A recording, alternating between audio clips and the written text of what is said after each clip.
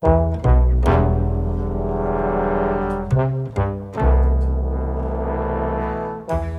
to This Week in California Education, brought to you by EdSource Radio. I'm John Fensterwald, editor-at-large at EdSource, and our executive director, Louis Friedberg, is out of town and joining us by phone. Hello, Louis. Good to be here, John. Glad we could make this work. Well, you know, it's the start of a new year, but education issues and controversies rarely are resolved by midnight on December 31st. Well, John, as you have done every year, you made some bold predictions for the coming year, and I thought we could just start off with what you think is going to happen at the Supreme Court level and what this coming year holds in store for particularly teachers, and particularly teachers in California. Well, we're mentioning the U.S. Supreme Court because a critical issue for public employee unions will be going to the court in the spring, and it will have a tremendous impact on California Teachers Association in particular, and public unions in California. And that is, the Supreme Court will decide whether or not public employees, teachers and the like, have to pay fees to their unions that represent them. Didn't this issue come up before? You're right. It did 2 years ago. And a case from California, Rebecca Friedrichs, as a teacher and others, challenged the obligation. They said it's a violation of their First Amendment, their free speech rights, that they had to pay fees to the CTA. And it was heard by the Supreme Court, and it looked like the court was going to, in fact, rule with Rebecca Friedrichs. But Antonin Scalia had a heart attack in January of 2016, so that left a 4-4 deadlock, and the court never really resolved that. So now there's a new lawsuit, and the court will hear it again, and it's very likely that Neil Gorsuch, the new Supreme Court appointee by President Trump, will vote with the other conservatives for conservatives, and it will likely overturn this obligation. When could we expect to hear the ruling on this case? Well, the Supreme Court will hear that case in March, I believe, and then it will decide by the end of its term in June. And so this will, anticipating that, in fact, that's how the court's going to rule, it really puts the CTA in a quandary, because it has to decide, what's the strategy going to be for keeping its members paying the dues, because some predict they could lose as many as a third of its members if they don't have to pay their fees and dues.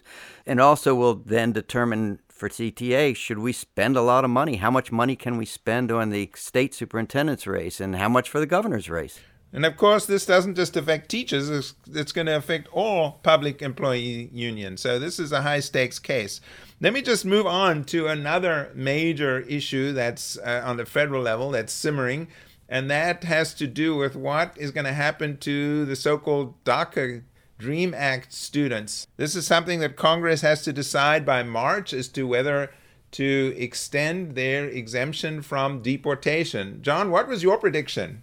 Well, my prediction was it's likely that Republicans and Democrats in Congress will reach some accommodation on this, obviously with President Trump, I think, going along, because the imagine thousands potentially of college students and young workers losing their jobs and being deported would be extremely disruptive, and I think a campaign issue that the Democrats, in fact, could capitalize on this fall. But there's no sign yet that there is going to be a deal, and President wants his wall built on the Mexican border, and he's throwing that into it, and his base will oppose any accommodation. So it's going to be a tough issue. How about you, Louis? What do you think? I think they're going to come up with something, but it's going to come right down to the wire. I know Senator Lindsey Graham recently was pushing to Congress to say, let's deal with this in January, get this off the table.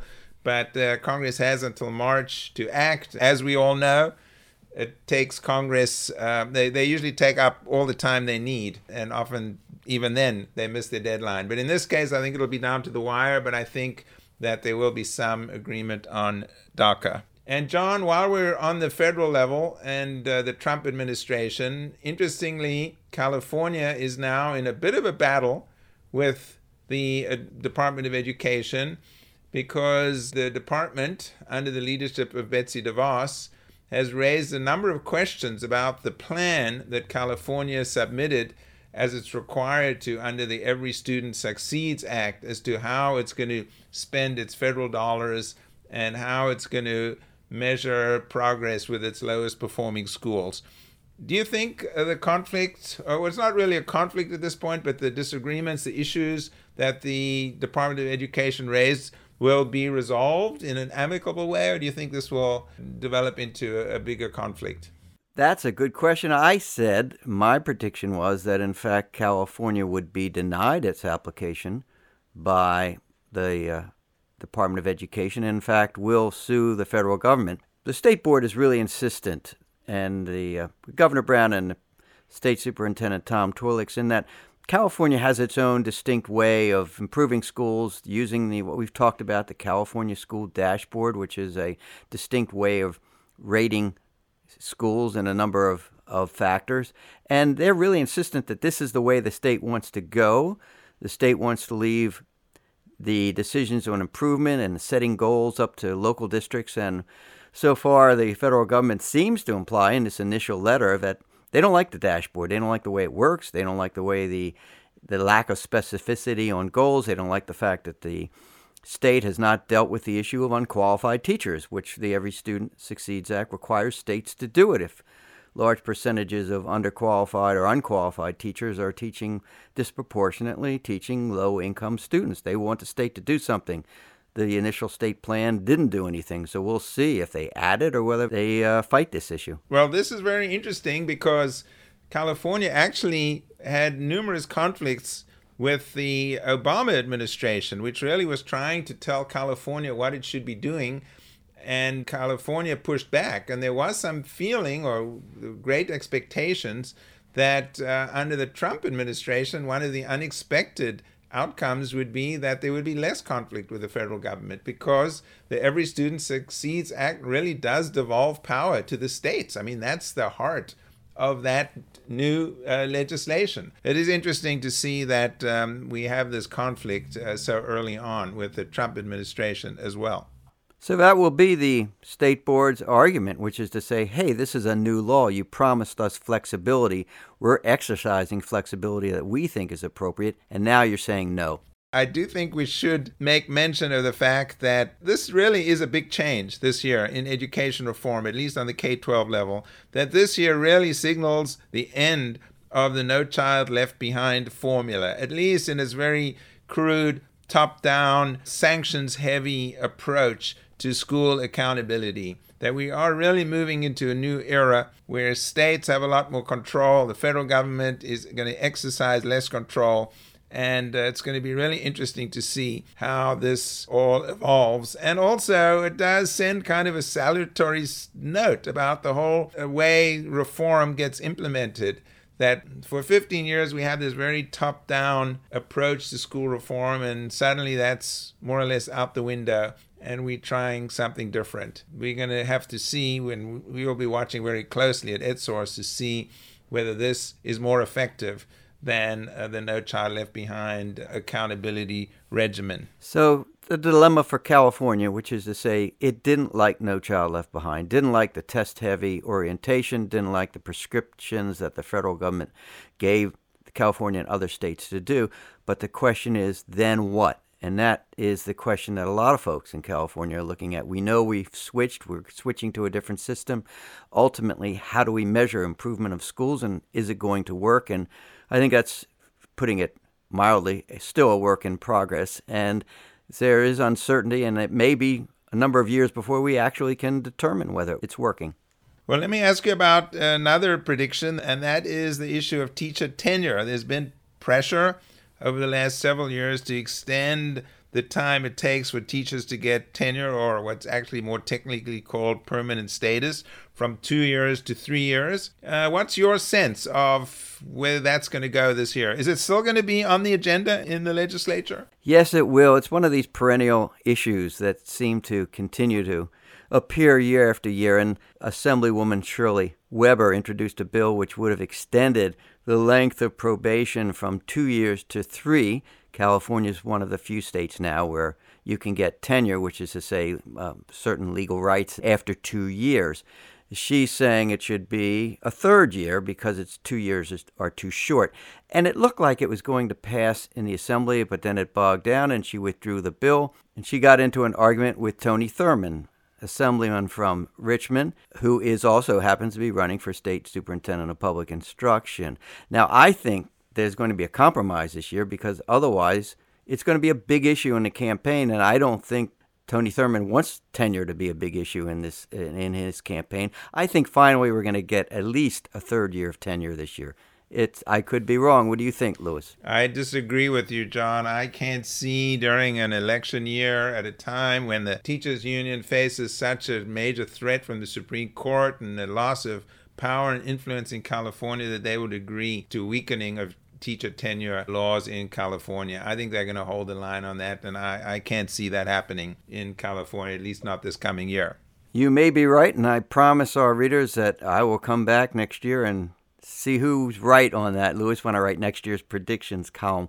One thing we can predict is that there's going to be a lot of ferment with the teachers' unions this year, and I think there's going to be a lot of job actions and impasses on their contract leading up to, but not in fact leading to strikes. But it's going to be a difficult year between boards and unions in reaching their contracts this year, and we're all going to be looking at Los Angeles Unified, where the UTLA, United Teachers Los Angeles, is threatening to strike if they can't resolve some really big money issues down there. Why do you think there's going to be more labor ferment this year than last year? For several reasons, Louis. The pensions costs are rising that districts are facing. That's one reason. Second reason, I think unions have to be relevant to their members. They have to say, look, we're fighting for you. And in fact, we can be effective by threatening, reaching an impasse, going to an arbitration, and saying we're going to strike if we don't get what we want. I don't think most are going to strike, but I think that's going to be a tactic, and it's just going to be a difficult year on the bargaining table in 2018. Well, one thing that might help ease the way for some people is that marijuana will be legal, at least for anyone over the age of 21. So that may be one way that people will be able to relieve their stress around some of these issues. Well, Louis, are you suggesting that superintendents and unions do marijuana at the negotiating table, try and reach a deal? No, actually, John, I don't want to encourage anything in particular, anything that could conflict with federal law, which is still a major issue out there, how that's going to affect what happens here in California. Well, then what impact do you think that the new legalization of marijuana in California will have on California's teenagers? Well, I think that's a question. Whether it's and policymakers and health practitioners are kind of debating this right now as to whether the legalization of marijuana for adults will lead to increased use among teenagers. And I have to say the evidence for this is somewhat equivocal.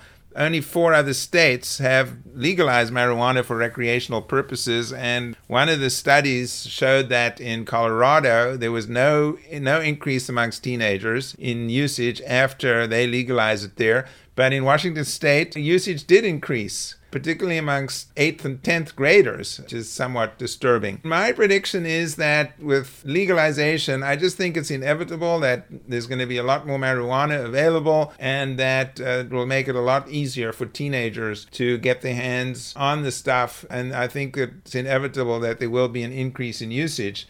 And I think one of the things that the health folks say is that what you really need to accompany legalization with is very strong education programs that do show what impact use or overuse of marijuana has on health, cognitive performance, and so on. Yeah, I agree. There's a heavy burden on health educators now because students will come in and say, well, wait a minute, my parents just bought some cookies and brought it in the house, and now it's okay in my house, so why are you preaching all this in school?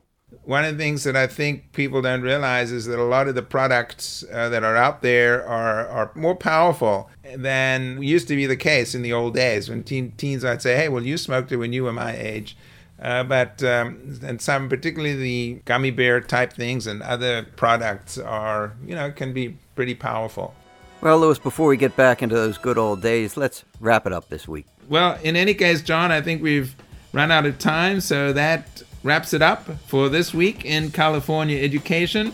Thanks to our producer, Sarah Tan, and to the S.D. Bechtel Jr. Foundation for sponsoring this podcast. Thanks for listening, and see you next week.